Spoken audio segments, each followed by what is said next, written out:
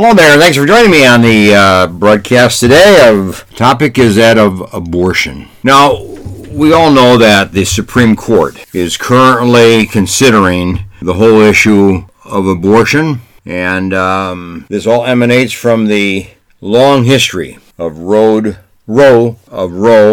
versus Wade. That is now before the Supreme Court as to whether this will continue as is or whether there will be modifications at the federal level or whether there will be recommendations to go back to the various states and let the states determine what the terms of abortion should be. So there may be many issues related to the abortion issue now before us, as the Supreme Court is now debating this issue among themselves and already have had now the public hearing.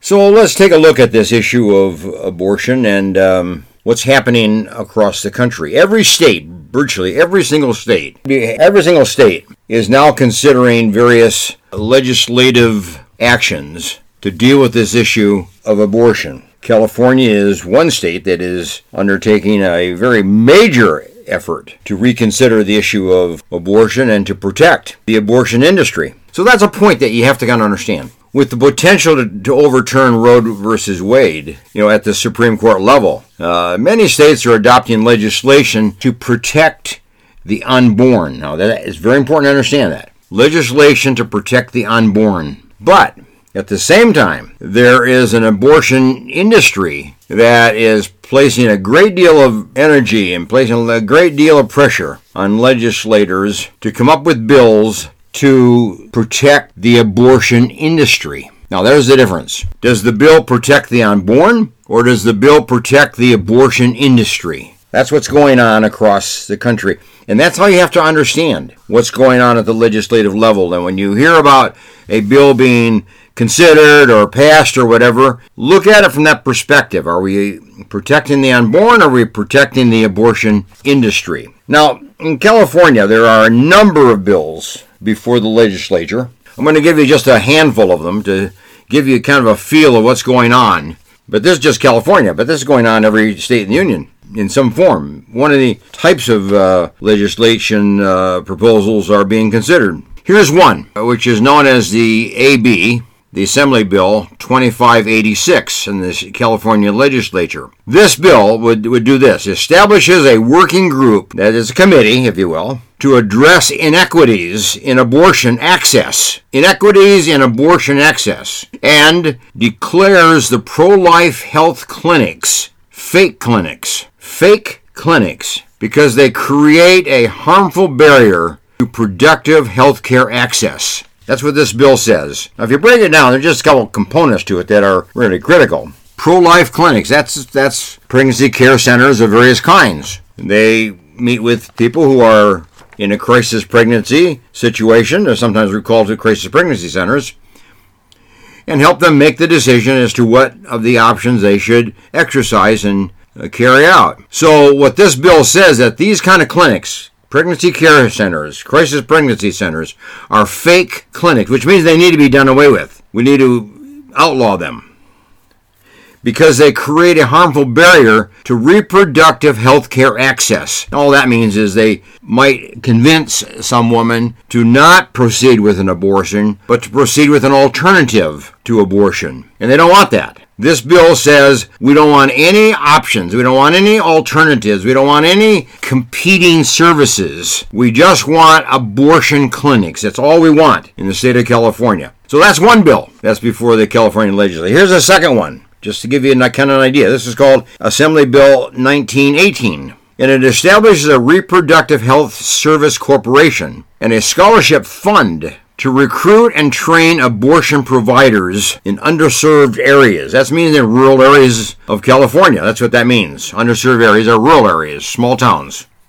So it establishes a corporation, a Reproductive Health Service Corporation, which means they can go anywhere and provide services. They don't have to live there. They don't have to be in that county. They don't have to be licensed in that county. They don't have to be licensed in that area. And then set up scholarship funds that would be used to not only recruit abortion providers, but to train them in the act of abortion. So they could go into these underserved areas and carry it out, and then have their educational costs wiped away, paid for, under this particular fund. So a physician can have his educational funds and the debt paid for by this particular fund, or a nurse practitioner, or a physician assistant, if you will. So to set up these scholarship funds to recruit and to train abortion providers. That's really what this thing is all about. In other words, we don't have enough abortion providers in the state of California. We need to go and recruit them. We need to train them. Okay, here's a third bill. That's before the legislature here in California. It's called AB 2134. This establishes a reproductive health equity program, kind of another corporation, another task force, another committee, if you will, to ensure abortion and contraceptive access for everyone, regardless of their ability to pay. That means for legals and illegals. That means for the undocumented. That means for anybody living in the state of California to ensure they have access to abortion and access to contraceptive care and provisions, no matter what your ability to pay is. So they'll provide such services for very, very rich women. They'll provide these same services for very poor women. Legal, illegal, doesn't matter. This is for all. Now here's another bill that's before the California legislatures, AB 1142. It establishes an informational website and the Abortion Practical Support Fund to provide grants to abortion providers, that's to physicians and to nurse practitioners and to physician assistants, for support services, okay? For support services. That means women can come to California and their airfare is being paid, lodging is being paid, ground transportation is being paid from the airport to the abortion clinic and back, gas money is being paid, or being provided. Meals are provided, dependent child care is provided, so that a woman can have access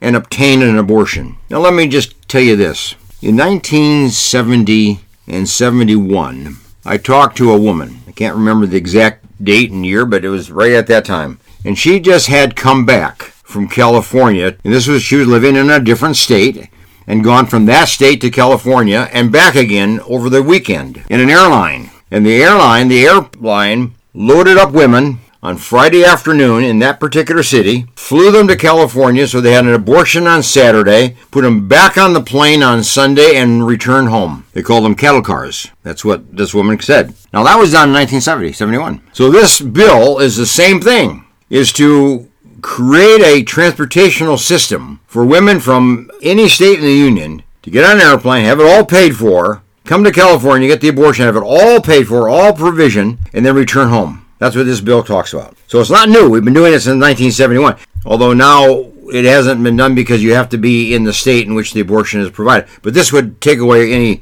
state lines, any state control. Okay, here's another bill. Senate Bill 1375. It expands the number of clinicians who can perform abortions, and it allows nurse practitioners and physician assistants to perform abortions without being supervised by a physician, not having to have a physician in attendance at the time. And it allows the nurse practitioner and the physician assistant to determine the health of the mother and the viability of the fetus, which means they are the ones that will determine whether an abortion can proceed or not. No physician involved, only a nurse practitioner and physician assistant. I have talked to now 10 women who have had an abortion. Part of my counseling program and services I provide, I've talked to women and I learned that they had an abortion sometime in their life, which causes me then to pause and ask them how they feel about it and whether they would do it again and would they recommend it, and what their opinion is about the abortion now at this point in time in their life,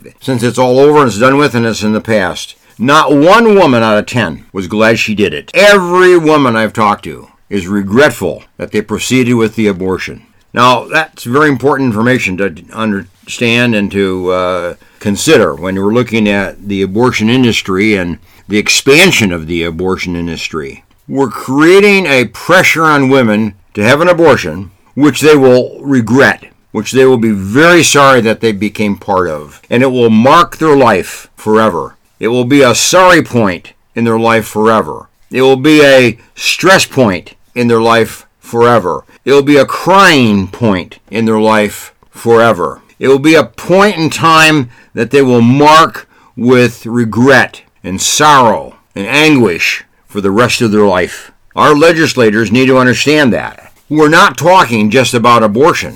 We're talking about a woman's life, and we're talking about a woman's future, and we're talking about the mental health of the woman. We're talking about the mental anguish that a woman will carry with her for the rest of her life. Why would we want to do that? Why would we choose to do that? Why would we encourage women to undergo a procedure that we know will be a detrimental aspect of their life for the rest of their life? Well, that's the question. Hey, good to have you join with me today, and I encourage you to do reading on this topic and to follow the legislative actions that are going on in your state, wherever you live, on this topic of abortion. What are the bills being considered? And obviously, communicate with your legislator.